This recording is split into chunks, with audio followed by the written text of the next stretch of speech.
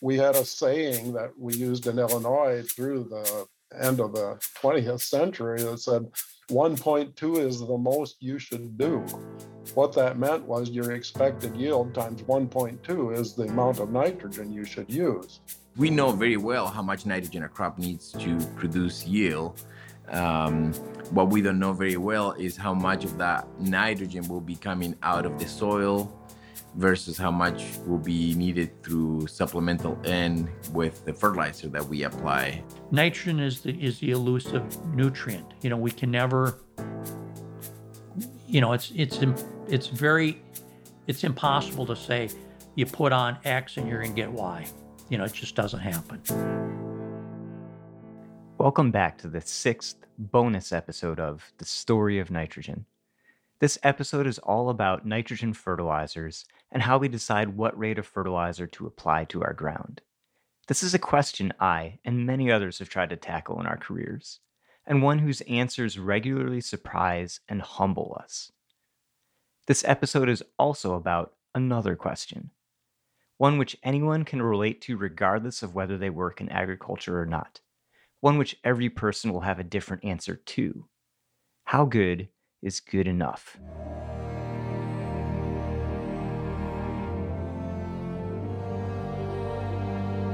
My name is Greg Klinger, and I'm an agronomist and educator at the University of Minnesota Extension. Together with my friend and colleague Shane Bugeja, I've spent the last few months interviewing experts in agronomy, biology, nutrient management, and ecology, trying to understand the story of nitrogen, in the hopes of explaining the phenomena we see out in the field, woods, and water. Join us as we explore the different facets of this complex issue. Part 6. The Rule of 1.2.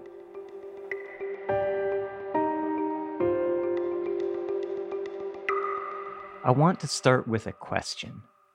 How do you, or anyone, decide how much nitrogen fertilizer a cornfield will need this year? There's no easy answer, because nitrogen doesn't stay put. The weather drives how much nitrogen is available to a crop from the soil or from fertilizer. But no one can foresee a season's worth of weather when they're out planting and fertilizing in the spring. When nitrogen fertilizer decisions need to be made, it's not even possible to know how good yields will be, how much nitrogen will be taken up by the plant. In the face of this uncertainty, there are many tools, many products, many ideas that try to determine that perfect fertilizer rate. They include complex models that try and estimate how much nitrogen a soil provides or loses during a growing season, along with how much nitrogen a crop needs at different points in time. Sensors that measure how dark green the plants are, a good indicator of how much nitrogen the corn has. And sampling-intensive approaches that involve taking many soil samples across a field. But I want to focus on two specific methods here. The yield goal approach and the maximum return to nitrogen, or MRTN approach, because these two, which are both relatively simple but otherwise quite different in their philosophy, are the bedrock on which almost all other nitrogen fertilizer rate tools or products are constructed. I'm Emerson Nafziger, and was a extension specialist in crops in the University of Illinois for nearly 40 years.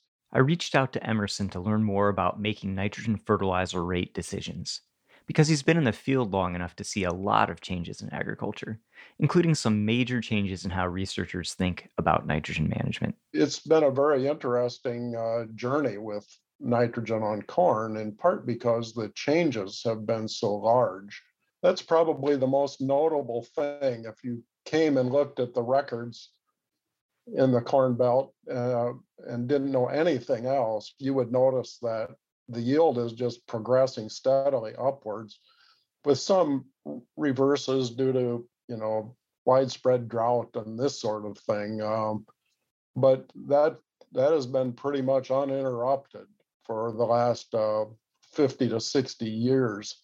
But one of the things that yield increase has brought is this idea, based on the very logical understanding that high corn yields take more nitrogen than low corn yields. And so as corn yields continue to go up, people logically understood that that means that nitrogen rates have to go up, the fertilizer nitrogen rates.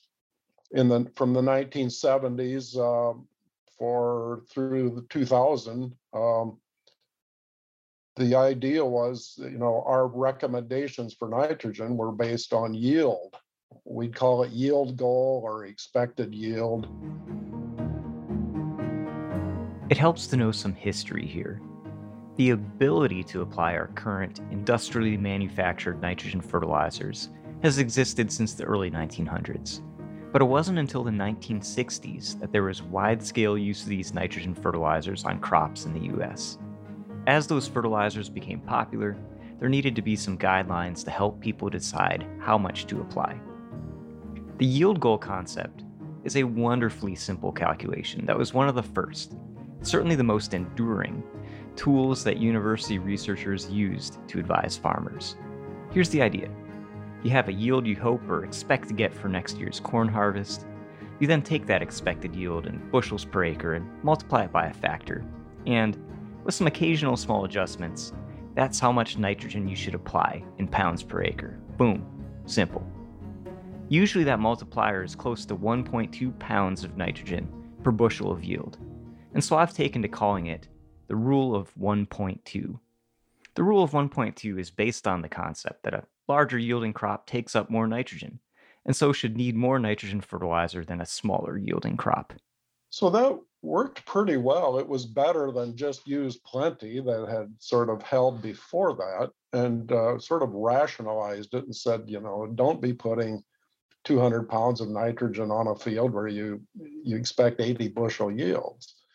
There are all sorts of maps you can find on social media that categorize US states by any number of things. Red versus blue, whether people generally say Coke or pop or soda, casserole versus hot dish. One you aren't likely to see is which states use a yield goal versus a maximum return to nitrogen or MRTN approach in their nitrogen fertilizer guidelines. This map would show you some interesting patterns.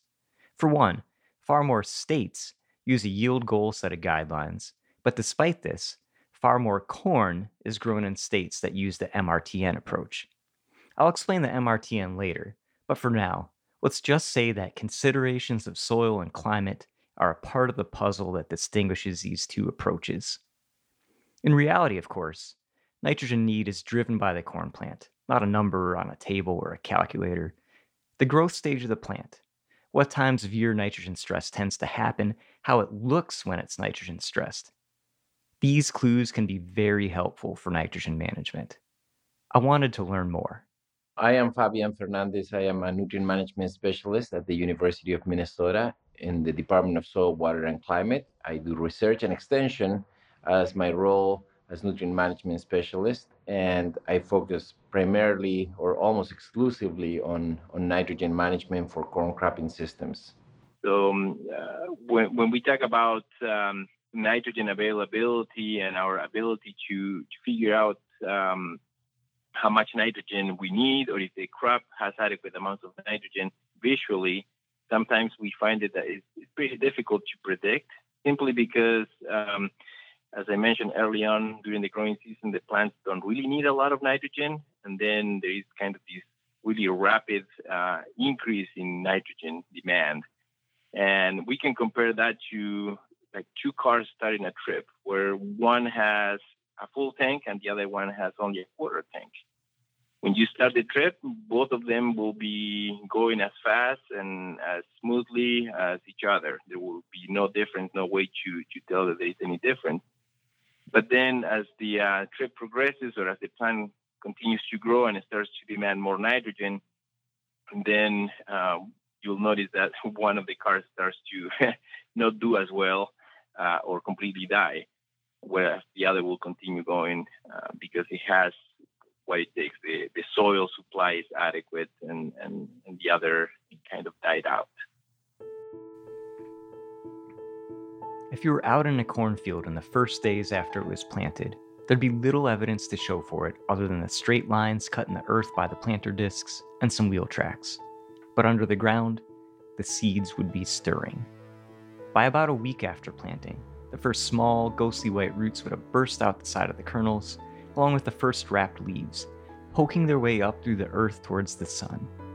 For a while after these first leaves emerge and unfold, most of the plant's growth is above ground, as each new leaf emerges from the top of the plant, stretching up towards the sky and then out towards its neighbors in the next row. But by the time the plant has 3 or 4 leaves, the roots start to take off, each one growing as much as an inch a day, down towards the water in the ground, or out to the middle of the row between plants. Sometime in middle or late June, in what I refer to as corn's teenage years, the above-ground growth again dominates, and the plants seem to grow before your very eyes, going from a knee-high plant to a plant that towers above you seemingly overnight. And then, in its last stage of life, the corn plant shifts gears as its tassels and silks emerge, moving its energy and nutrients from leaves and stalk to developing grain, its kernels turning yellow and indented, while the rest of the plant turns tan and withers. During the entire growing season, when corn is going from a seed in the ground to a growing plant to an ear of corn filled with the next generation of seed, nitrogen is also moving.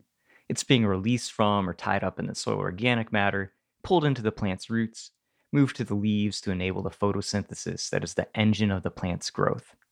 And at different points in time, too little nitrogen can limit the plant's growth and the amount of grain it can produce, just as too little or too much water, a frost that burns the young plant's leaves, or an outbreak of disease or insects can.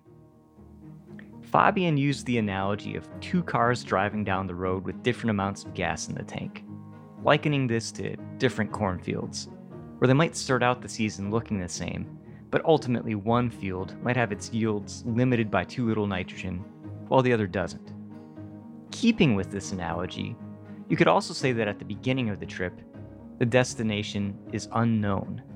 It could be that the car with a full tank and the one with a quarter tank both have enough gas to reach their destination, or neither does, in which case the one with more gas will just stall out further down the road. You might also see one or the other start to slow down and think it's run out of gas, only to see it speed back up again and realize the driver was just rubbernecking at a roadside accident or fiddling with their phone. Similarly, in a corn plant, first, sometimes a visual sign of nitrogen stress in a cornfield is short-lived and doesn't seem to limit yield potential. And second, because it's impossible to predict at the beginning of the season how much nitrogen the soil will provide, how much will be lost, how much the plant will need to take up, the cornfield's destination, how much fertilizer it will need to reach its full yield potential, is unknown. But we do know that nitrogen stresses that limit yields are more likely at certain times during the plant's life. There are different stages in the corn plant development where different portions of the yield potential are set, the number of rows, the number of kernels, and then the weight per kernel. And so if there are stresses during those specific periods, the yield potential gets reduced. The plant is able to always compensate to a certain degree with the next kind of set of yield potential variables, but there is also a limit, right? Like if, for instance, the plant all of a sudden gets substantially reduced in the number of kernels per year, it will compensate in the weight per kernel, but you won't have a pound kernel. There is a limit of how much that kernel can grow, how much weight it can accumulate. As an analogy, think of a human being over their lifetime. If you were to cut their food supply in half, the effects would be far more damaging to a growing teenager than to the same person in middle age with a sluggish metabolism and a weaker appetite. The same is true with corn.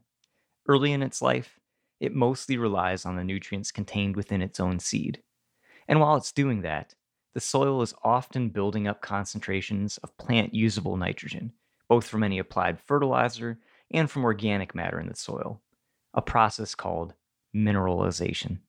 As the plants start to take up nitrogen, that buildup that sometimes we see early in the spring starts to deplete because now the plant, it starts to take up more and more nitrogen. And it typically happens at around the V6 stage of the plant, so about knee-high or a little bit lower. That's where you start to see the corn plants taking up a lot of nitrogen. And that kind of continues through about the reproductive stages of the plant. As it starts to put out more leaves, a young corn plant shifts from relying on the nutrients in its seed to using the soil as a source of nutrients. And when it hits its teenage years, it becomes heavily dependent on the soil for nutrients like nitrogen. At this point, the plant and the soil are in a race. The plant is starting to suck large amounts of nitrogen out of the soil, while the soil is replenishing that nitrogen from broken down organic matter. And generally speaking, the corn plant slowly wins, leading to a slow drawdown of the plant available nitrogen in the soil. One factor that can throw a wrench in this pattern is the possibility of large nitrogen losses from the soil, which usually happen early in the season. These big losses generally happen when conditions are too wet for too long, allowing nitrogen to be leached down through the soil or burned off into the air, or sometimes when conditions are too dry for too long, allowing shallowly or surface-applied fertilizers to burn off into the air. Because of the ease with which nitrogen fertilizer can be lost from soil, as well as the increasing rate with which organic matter releases nitrogen as soils warm up during the growing season, research has found that while most of the nitrogen a plant takes up in the first half of its life comes from fertilizer, later in the growing season, most of that nitrogen comes from organic matter. These teenage years are when long-lasting, yield-damaging nitrogen stresses become most likely. Because the plants are using up a lot of nitrogen, they're still pretty dependent on fertilizer. And bad weather conditions earlier in the growing season could have already caused a lot of that fertilizer to be lost. And we find that actually the fertilizer contributes a minor portion of the total nitrogen. Early in the season, the majority of that nitrogen that is taken up by the plant comes from the fertilizer, but soon after, the majority actually comes through the process of mineralization of organic nitrogen that is in the soil that is not from the fertilizer. Right, and we should always keep in mind that, this nitrogen that's coming from fertilizer is in addition to what the soil supplies, but the timings are different, and that can be pretty important. We don't start to produce significant amounts of soil from nitrogen. We don't start to produce significant amounts of nitrogen from soil organic matter until soils warm up. And so at the, say, middle or end of April, they haven't warmed up and they have not produced very much. It's really important. We've found that the crop has some nitrogen there when it's starting to establish. And if it doesn't, if we limit nitrogen availability, when the crop is 6 or 8 inches tall, it can have a lasting effect on yield potential. During that time, of course, the soil is still, mineralization process is still producing some nitrogen, but the crop is also taking it up pretty rapidly. And that's a contest that happens. And we've measured this during the development from corn that's about knee high up to pollination or tasseling. That's when most of the uptake takes place. And these uptake rates can be very rapid. 4 or 5 pounds per acre per day can be taken up during that period. And so that's provided by a combination of fertilizer and mineralization. And under warm conditions with adequate soil moisture, mineralization can provide almost that much, in a higher organic matter soil. Then, as a corn plant flowers and starts to develop its grain, the focus changes again. It's still somewhat reliant on the soil for nitrogen, but less than before, as it begins to move nitrogen from other parts of the plant into the grain.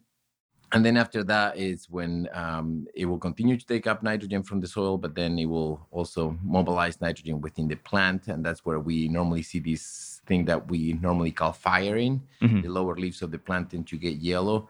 And that happens because, well, 2 things. One is that it's very shady there. The plants have a lot of leaves above that portion of the plant that shade the lower part of the plant. And so those leaves have very little function anymore. And then the other part is that the plant uses that nitrogen that is in those plant materials. and moves it into the grain. The plant puts all the resources into creating that seed, because that's the whole purpose of the plant, is to generate viable seed for the next generation. The changing needs of the plant for nitrogen, combined with changing soil nitrogen levels over the growing season, has real-world management implications.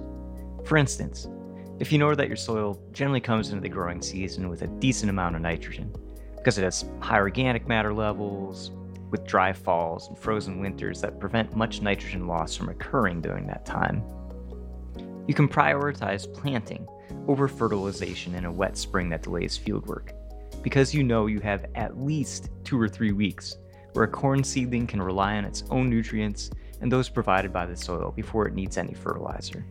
Or have a low organic matter, loss-prone sandy field? You might split your nitrogen fertilizer and apply some later in the season than you otherwise would, because that particular soil wouldn't be releasing the 4 or 5 pounds of nitrogen per acre per day during midsummer that a high yield potential crop might be taking up. What does a plant look like when it's not getting enough nitrogen? Can you visually see that? Yes. When you have a plant that is deficient in nitrogen, the first thing that happens is nitrogen is very important in chlorophyll, so in the green that we see in plants. And so when you start having nitrogen deficiency, the first thing that you will see is that the leaves tend to go more pale, a lighter green.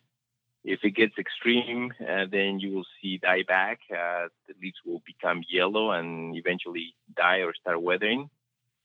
And then the other thing that is very typical of nitrogen is that within the plant, nitrogen is mobile, so it can move up and down the plant. And so obviously the plant will, when it's limited by that nutrient, will use whatever resources it has to keep growing. And so obviously the newer leaves, the top leaves, will be the more important ones. So the plant will translocate nitrogen from lower leaves to upper leaves. And so that will create the deficiency to show up first in the lower leaves of the plant, or the older leaves of the plant. So when do you most often start to see significant nitrogen deficiencies occurring in Minnesota cornfields? Even if you are not able to apply nitrogen on a timely way, most of the soils in Minnesota, because of the high organic matter content that they produce quite a bit of nitrogen on their own. In fact, we've seen in our studies where we purposely apply no nitrogen and then different rates of nitrogen to do studies of rate response. A lot of times we don't see any difference in the plants. We don't see any of those differences in the plant until pretty late in the reproductive stages, or towards the end of the vegetative starting of reproductive stages, when, like we talked earlier, there is a lot of nitrogen being taken up. It's like the plants have sufficient nitrogen just from what is available naturally in the soil to supply all the needs. And so nitrogen is typically not the limiting factor for a while.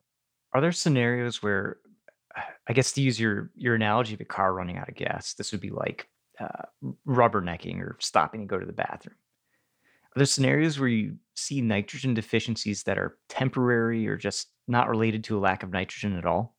The other time where sometimes we see nitrogen deficiency in plants is early in the spring, when it's cool or wet or both. And that is more related to the plant's ability to take up the nutrients. Maybe there is plenty of nitrogen in the system, but the roots are not growing very well. Maybe the roots are growing in really wet soils, and for roots to take up nutrients, they need to have oxygen. So if there is not enough oxygen, the plants will not really be able to take up the nutrients. And so those are other situations where you can start to see some nitrogen deficiency. Those typically tend to be temporary, because normally we don't have those really wet or cold conditions for very long in the spring. But that is one situation where we see nitrogen deficiencies sometimes. Okay. Kind of on the flip side, can you see when a plant has too much nitrogen, if there is such a thing? Yeah, it's very hard, because plants in general will take up, if there is nitrogen, they will take it up, whether they need it or not physiologically. And the way that you can see that is typically with more leaf proliferation. For instance, if we go to a garden situation with tomatoes, I personally like to grow tomatoes in my garden. If you have too much nitrogen, actually, it's detrimental because the plant will just grow. It will become a humongous plant, very green, full of leaves, and very few tomatoes, or not as many tomatoes, or the tomatoes will take longer to mature because there is so much shading by that plant.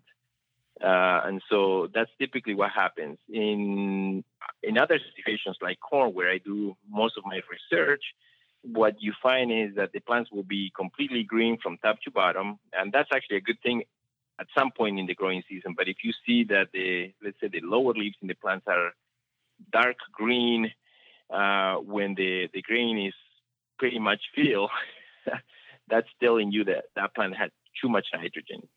I asked Emerson what things he looked for in a cornfield to know it was supplied with enough nitrogen. The thing I look at most intently in the field is at around the middle of the season, is the sunlight all being intercepted.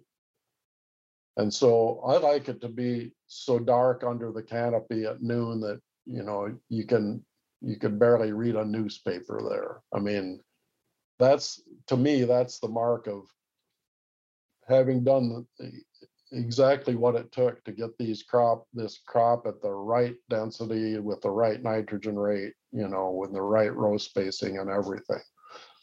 If we can do that, you know, the correlation between percent light interception after pollination and yield is very high in most cases. And we ought to be intercepting 97% of the sunlight, if possible. Now, we don't carry meters around, but you can look at the ground and see sunflecks, we call them, you know, little spaces that sunlight got through the leaves. And we don't like to see very many of those. 0 is a good number. People talk about, you know, getting sunlight down to the lower leaves, and I've never understood that idea. You know, I don't care where on the plant that light's getting intercepted, as long as it's getting intercepted. All of the leaves feed into the stalk, and the stalk feeds into the ear. And that's a system that works really well in corn. It's really good at it. Let's get back to a comment Fabian made earlier, that late enough in the season, if all the corn leaves at the bottom of the plant are still dark green, then the plant probably contains more nitrogen than it needed.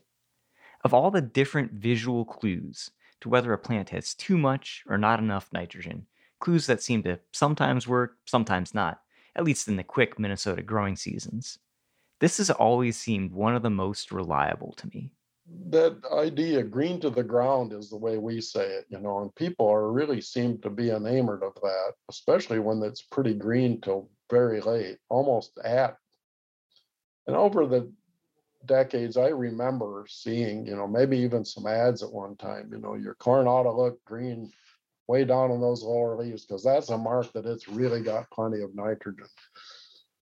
It may be, but it's not a way to get high you know, efficiency out of nitrogen. I mean, if it's there in the leaves at maturity, what's it good's it doing anything? You know, this nitrogen. I'll admit, you know, if you want to mark that this thing has never lacked for nitrogen, just have it be dark green from the time it's knee high to the time it's the combines, you know, it's black layered, because that means that it never lacked nitrogen. Did it need it?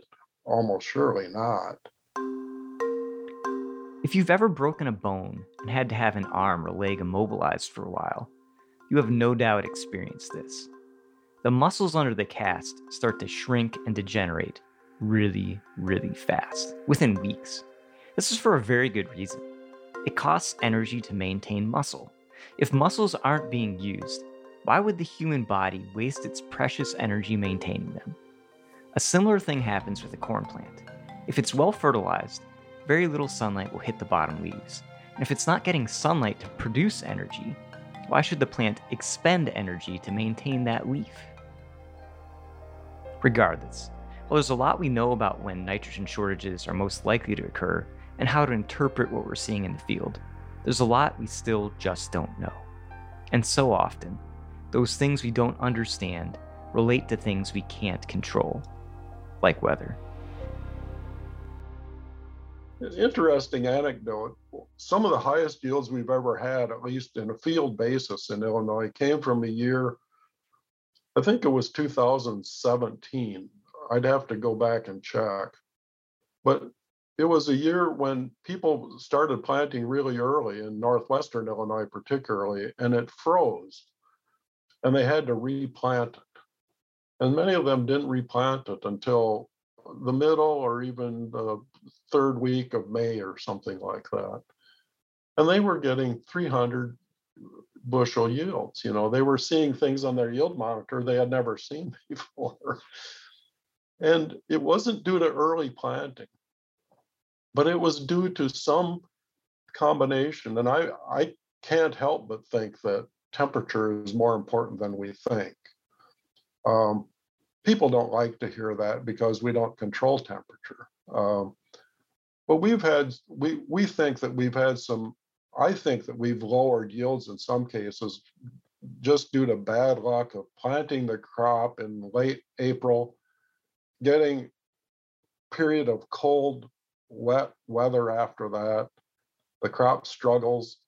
It eventually may have good stands, but I suspect that there are mechanisms by which we lose yield potential, you know, when the crop is this tall, that we don't have any understanding of. Which begs a question. How do you make decisions about something you can't fully understand and can't control? Imagine you owned a paper mill. Every day, trucks filled with wood chips and sawdust would pull up to your door, dump their loads. You'd probably mix the wood with some goopy chemicals. Okay, I'm a little out of my element here. And boom, you have some paper. As the owner, you could make a good guess how much paper you could produce based on how many truckloads of wood arrived.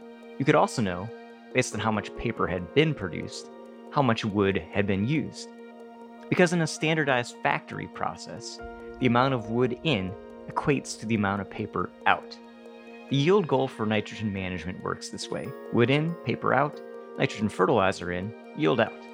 It makes intuitive sense, which is why it was so widely used. In the early 2000s, agronomists from Midwestern universities got together, looked at the data they had acquired over the years, and decided it was time to abandon the wood in, paper out, yield goal approach in favor of something new. The question is, why? What was it that they saw in the data? There were a couple of problems and they started to become more visible in the 90s. One was that soils, say in southern Illinois, for example, which had lower organic matter, a lower supply of water, and generally lower yields. But just the fact that the yields were low did not mean that these had a significantly lower requirement for nitrogen. When we looked at that, we started to see that the nitrogen rates that were being calculated by the yield-based system in northern Illinois were considerably higher than the crop actually needed. And the opposite was true in southern Illinois with lower organic matter soils. They were actually less than the crop needed. Here's the problem the researchers saw. Some fields needed lots of nitrogen to get high yields, others needed very little. Some fields never had high yields no matter what, but needed lots of nitrogen to maximize the yields they could get. Other low-yielding fields hardly needed any nitrogen to maximize their yields. And the same field could bounce from category to category over time. Confusing, right? What they encountered was randomness. It was impossible to consistently predict how much nitrogen they would need in any year based on its yield potential. I've personally seen this in research trials, where the same farm managed the same way needed 118 pounds an acre of nitrogen to get yields of 208 bushels per acre one year, only to need 240 pounds to get 228 bushels a few years later. The approach the researchers came up with to handle this randomness the maximum return to nitrogen, or MRTN, abandoned the idea that anyone could predict the right rate of nitrogen fertilizer ahead of time. If the yield goal is like a paper mill, where wood in correlates to paper out, the MRTN is like, well, maybe I'll quit with the analogies while I'm ahead, and just say that the MRTN suggests the field was never a factory to begin with. It's not just fertilizer inputs, but unknown, unseen soil organic matter inputs. It's not just crop yield outputs, but unseen soil nitrogen losses. Our crops grow in a living, breathing soil, not a sterile machine whose every process we can control and every part we can see. The researchers asked, if we can't consistently predict the right nitrogen rate, can we instead limit the cost to the farmer so that they're not losing money on extra fertilizer that's not adding to yield or on lost corn yield because there wasn't enough fertilizer? And the answer they settled on was probability. In other words, if I'm heading into the growing season about to make a fertilizer application, the MRTN asks, what sort of rates are most likely to make me the most money on most fields? I always talk about nitrogen management as risk management. And it's there are so many variables that impact what happens that it is difficult to know for sure what will be the outcome. What you did last year and it worked perfect doesn't mean that it will work perfect this next growing season or the one after. And so even though we don't like to say, well, I manage for the average, because the average is, maybe people tend to think that the average is bad. You know, I don't want to be average. I want to be above average. I want to be better than the next guy. In reality, when we think about chance or the probability of something working, when there are so many variables that we have very little control over and that we cannot predict very well, the average is actually not that bad. Playing probabilities and averages. That's how the MRTN works. Here's the strategy. Researchers across the Corn Belt states run lots of trials every year.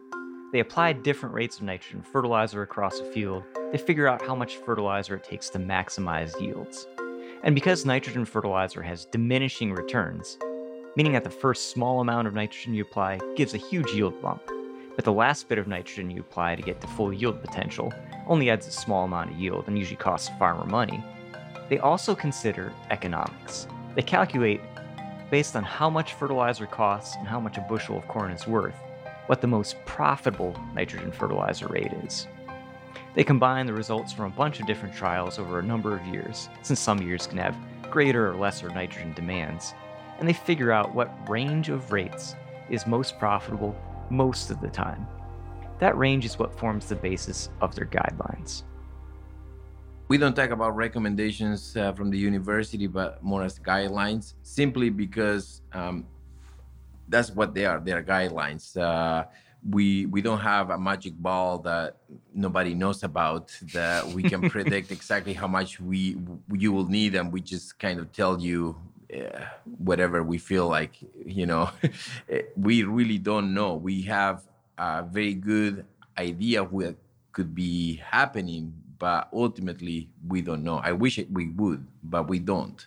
And so those are guidelines. We are saying, okay, this is typically what you would expect under the situations. Just like whenever you meet with a financial advisor, they don't know what is going to happen with the market. They can give you their best estimates and based on what they know, but ultimately the outcome, it's uncertain. The comparison to stock markets is an interesting one.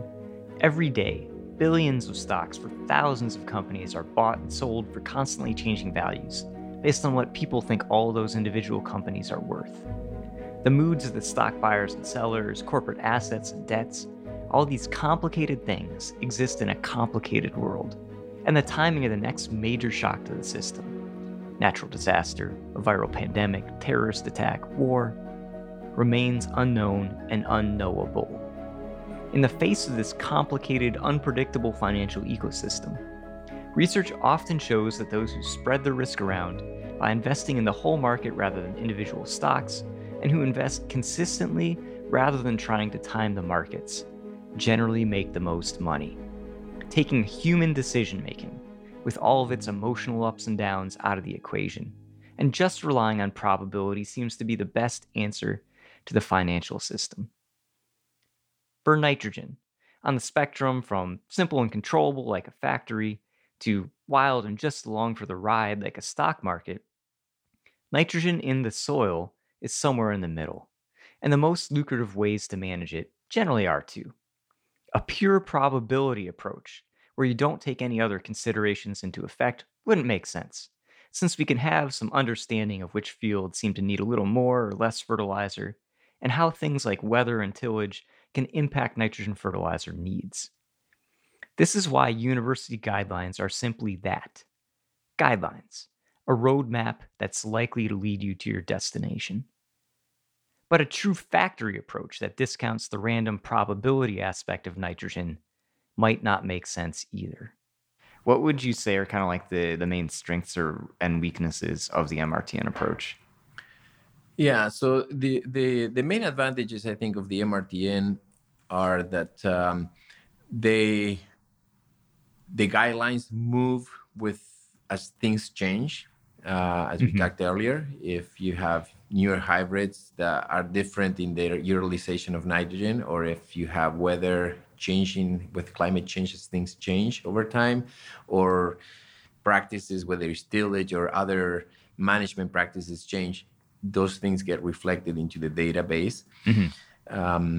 Another benefit is the fact that it takes into account the economics. The limitation that we have with this approach, of course, is what we were talking a little bit earlier in terms of separating the database into different regions or different conditions, that it requires a lot of data. If you don't have adequate amount of data, then it becomes a problem. The more and more data that you have, the more robust the tool becomes. But yeah, and that always strikes me as one of the strengths is, human nature is to kind of lend outside influence to kind of things that are extreme, and so if you have a database that encompasses, a number of years with a lot of different weather, well, that helps keep people from looking at, say, like what happened in 2019, where probably everyone needed a lot more nitrogen, or most people did than recommended, and saying, well, every year should be like that, when you also have years like 2016 where it was wet later in the season, but it was dry in the spring. And so the nitrogen needs were, if you were to look at that individual year, would be much lower. And so you kind of mix it up and kind of, I think it helps. To me, some of the advantage is psychological, so that you're not putting too much emphasis on things that end up probably costing you in the long run. That's right. Yes. And that's, again, one of the advantages of this approach is that you build the database, and the more data that you have in that database, the better it becomes at buffering some of these extremes. Because the MRTN relies on balancing the cost of fertilizer against the price of the grain being produced, I wanted to know, what is good enough? How close do we need to be to that perfect nitrogen rate that we can only know after the season is over? So there is no perfect approach. I don't like to be mediocre. I like to do the best possible job. But when it comes to nitrogen management, what I see in reality is that if we can manage nitrogen within about 30 or 40 pounds, we are doing a great job. Yeah. Because, again, simply there is just so much variability, so much uncertainty around how much nitrogen is needed, that if we are within that 30 to 40 pound, I feel like we are doing a really good job. Yeah, and that, 30 to 40 pounds of like what's the best rate, ultimately is not too much of a cost in either direction in terms of lost yield or overpaying for fertilizer.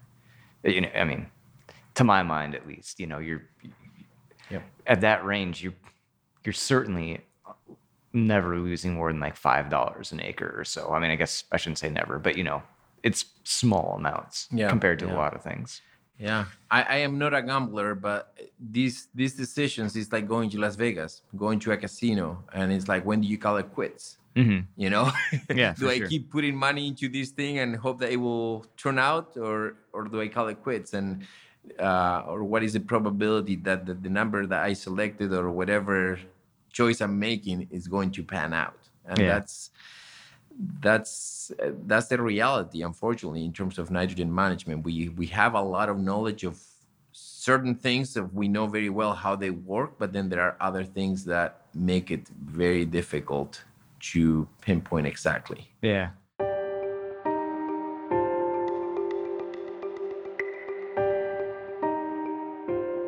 We have one producer that's done 10 years of trials, and he's just about 30 miles from here, west and north, southwest from here.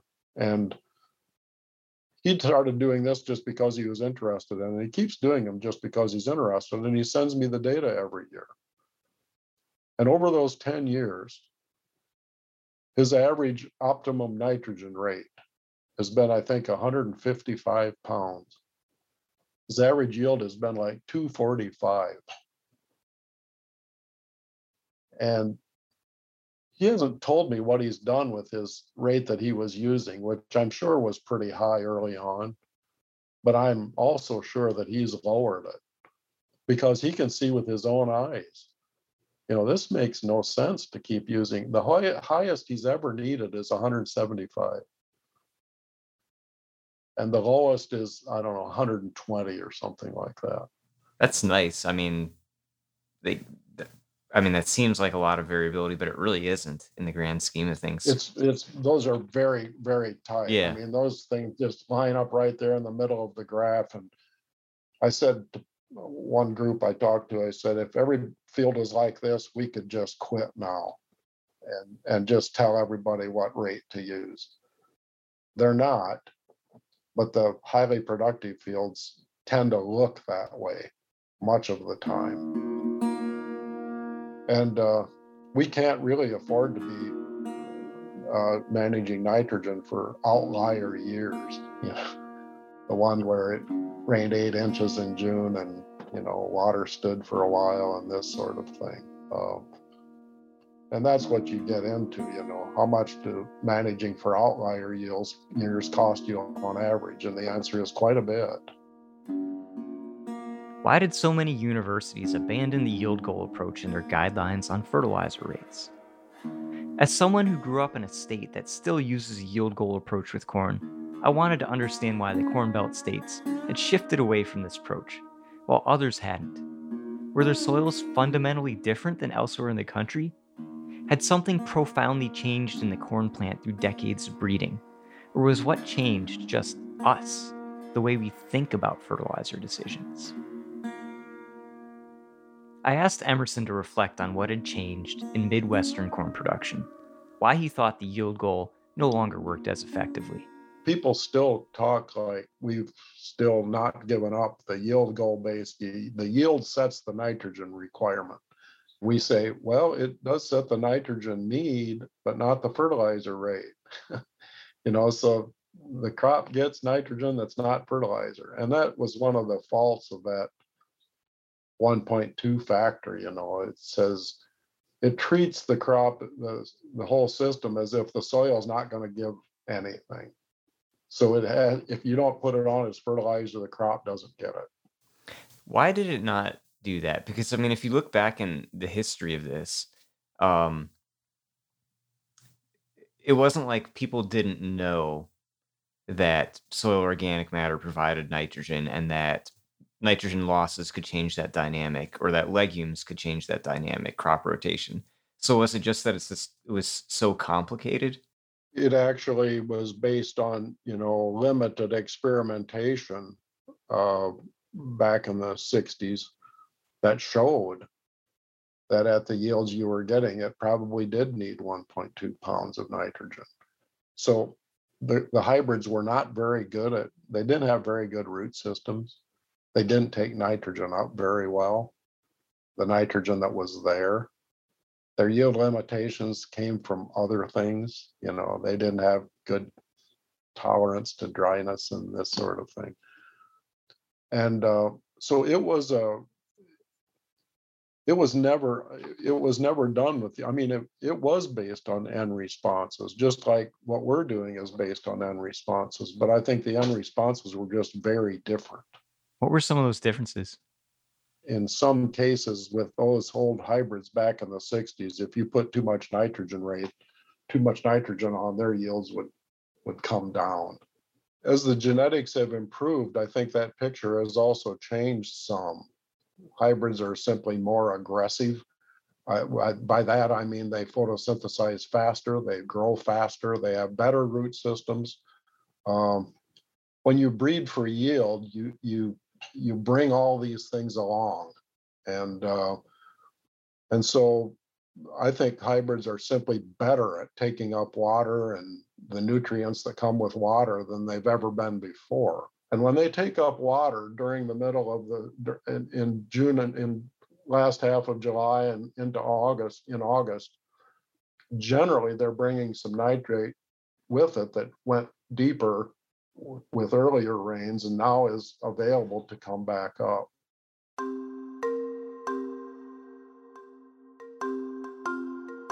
So decades of plant breeding have changed the corn plant, essentially making it more resilient to nitrogen stress. And that change has led to changes in nitrogen recommendations like the MRTN. Why do most of the non-corn belt states still use a yield goal? One factor you can't discount is simply how important corn is as a crop in the state. Research takes time and money, and an approach like the MRTN takes a large number of research sites every year to work well. So in places that can't devote that kind of money to building a large database of research sites, a yield goal might just be the best thing they have to work with.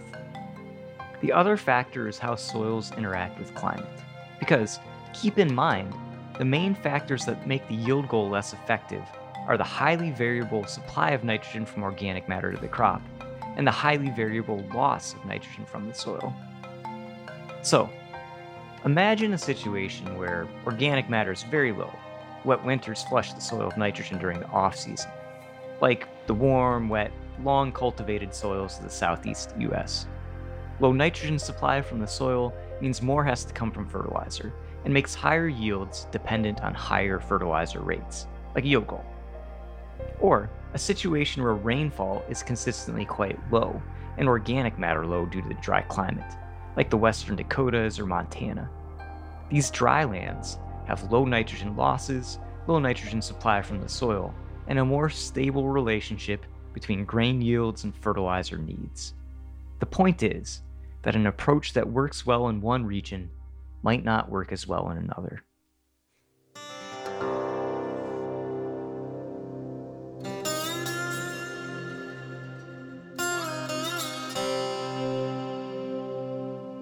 While the corn plant has changed through breeding, it's hard to ignore the feeling that we've changed too. We see this with the switch from the yield goal, which discounts the role of uncertainty, to the MRTN, which focuses on it.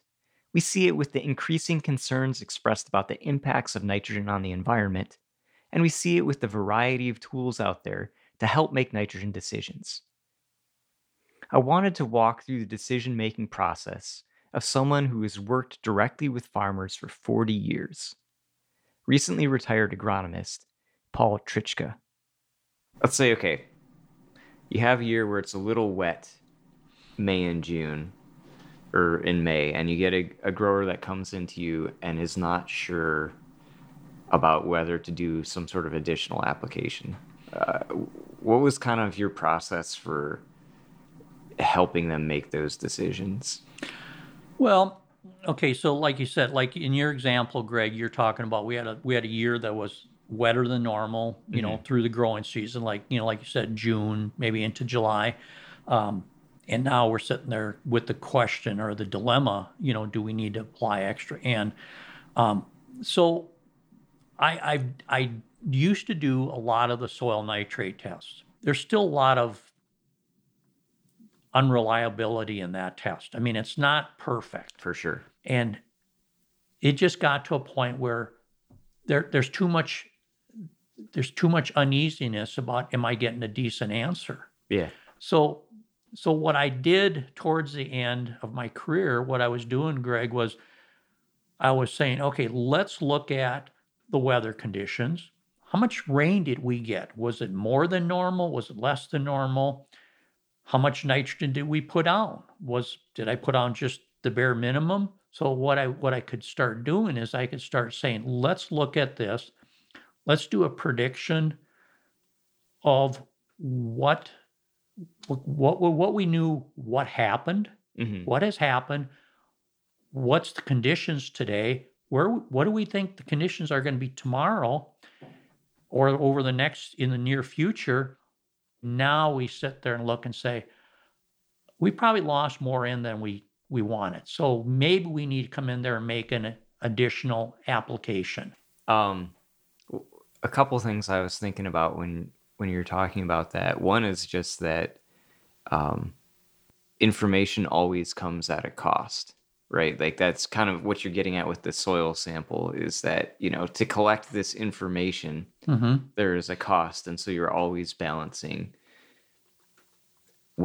how much does it cost me to get this information versus how much does it potentially save me? Well, and that's a good point, Greg. I mean, let's just use your example, pulling soil samples and doing that nitrate test. Growers, they say, okay, how much does it cost for me on a per acre basis to pull a soil sample to do a nitrate sample? Well, the cost started to getting, and agriculture's never been where, it's always been, it's never been, and I've done this for 40 years where there's margins are always tight for the producers.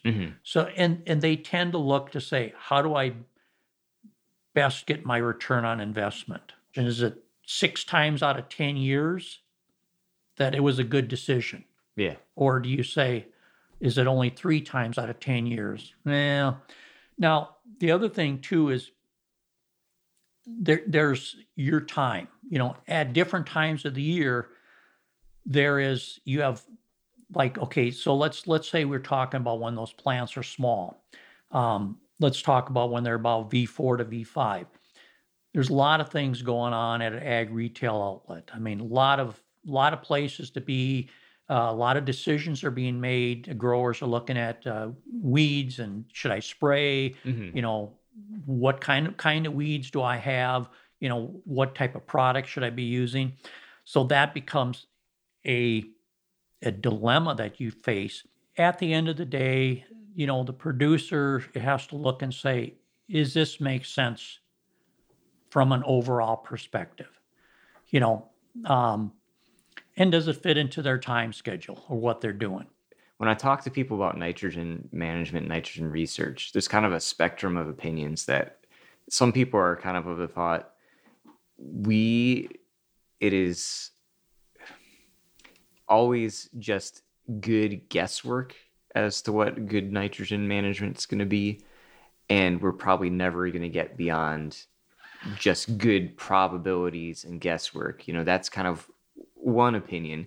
And then there's, on the other end of the spectrum, I think there's sort of an opinion that, with modeling or other things, we will get to a point where we can very precisely make nitrogen decisions for a specific field. And I'm just kind of curious, based on your experience and maybe even just your kind of outlook on things, are you kind of a pessimist, optimist, neither, little bit of both in terms of our ability to use technology to get to better nitrogen management? Well, I am, I mean, there's been a lot of technology that's come out to answer that question.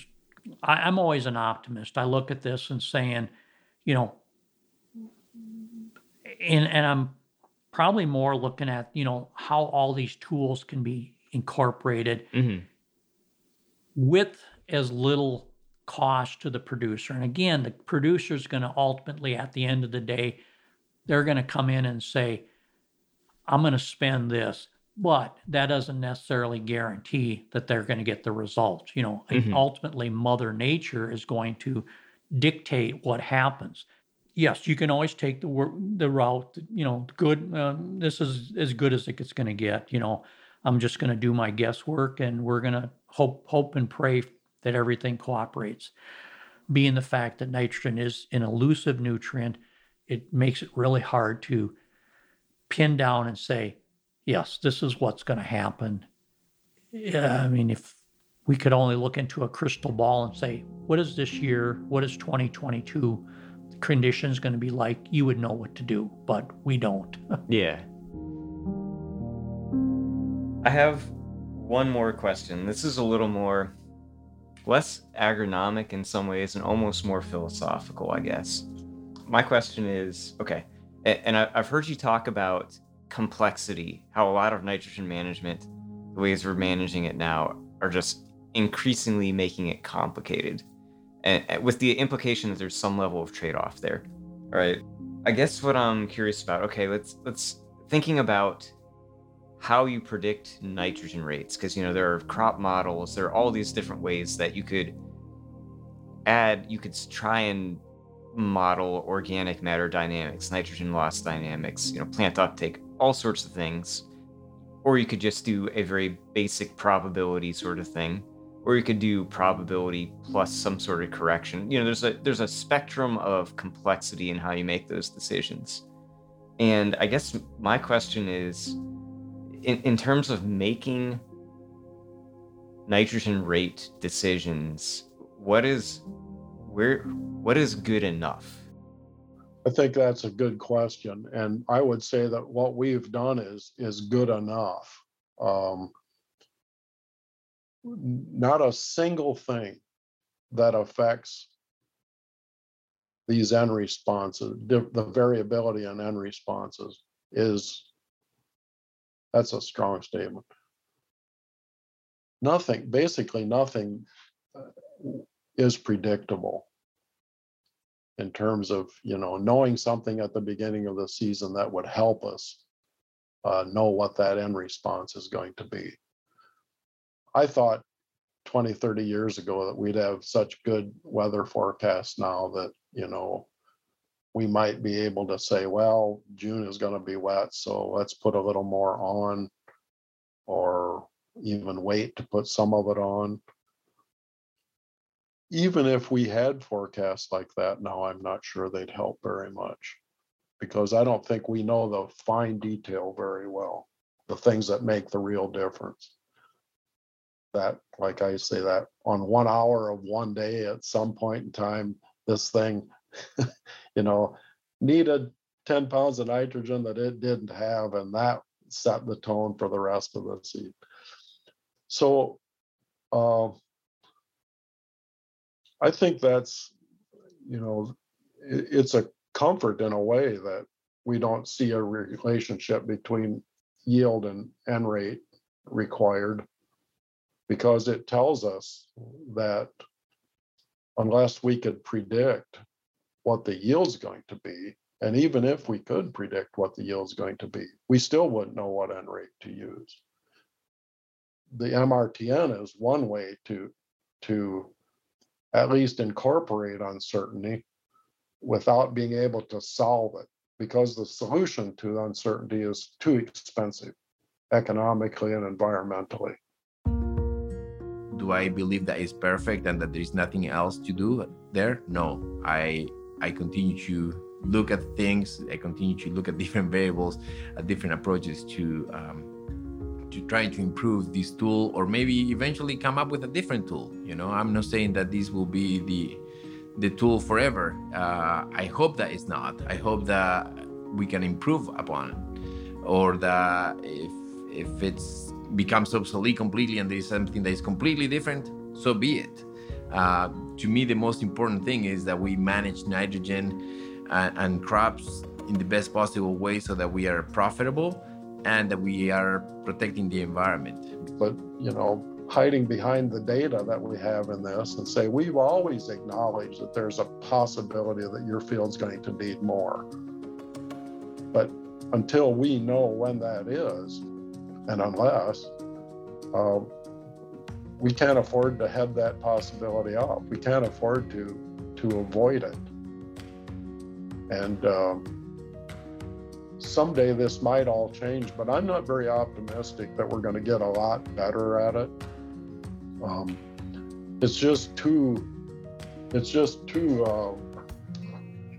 uncertain. There's too many points of uncertainty along the whole course of the season.